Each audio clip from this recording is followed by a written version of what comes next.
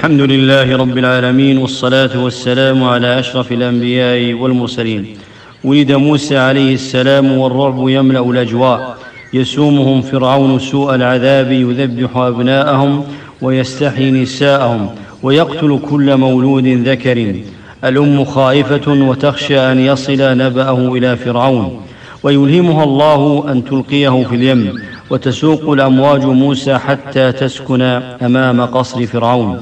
ويقذف الله محبته في قلب امرأة فرعون: لا تقتلوه عسى أن ينفعنا أو نتخذه ولدا. ويسخر الله فرعون ليتربى موسى في قصره. جاءوا لموسى بالمراضع فلم يقبلهن، وتقدمت أخته تعرض أن تأتي لهم بمرضعة فقبلوا، فجاءت بأمه فرددناه إلى أمه كي تقر عينها.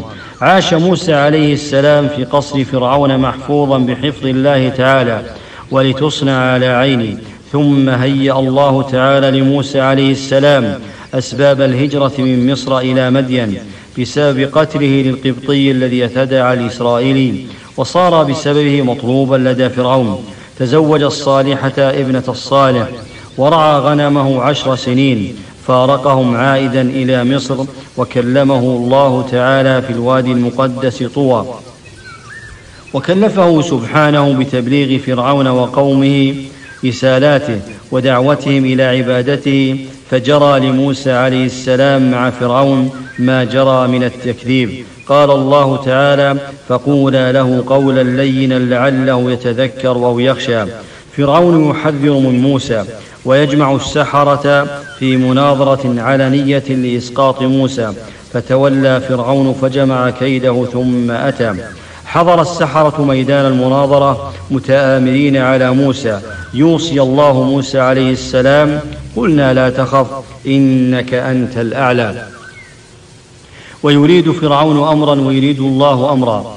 اجتمع السحرة فرأوا آيات الله، فجاءت المفاجأة الكبرى، وألقي السحرة ساجدين قالوا آمنا برب العالمين. أمر الله موسى ومن آمن معه بالخروج من مصر باتجاه البحر، فخرجوا خفية. فلما علم فرعون بخروجهم سير جيشا عظيما كان هو على مقدمته، وانطلقوا في أثر موسى والمؤمنين به. فالتفت قوم موسى فإذا فرعون وقومه وراءهم، فأيقنوا حينئذ بالهلاك، فالبحر أمامهم وفرعون وجنوده خلفهم. فقالوا لموسى: إنا لمدركون. فما كان من موسى إلا أن قال لهم: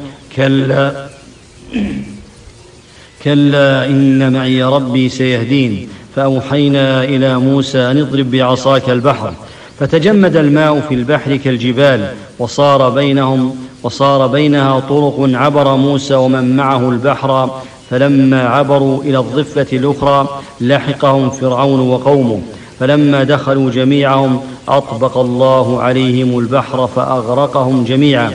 اليوم 10 من محرم، اليوم الذي نجى الله فيه موسى وقومه، وصيامه يكفر ذنوب سنة كاملة. هذا والله أعلم، وصلى الله وسلم على أشرف الأنبياء والمرسلين.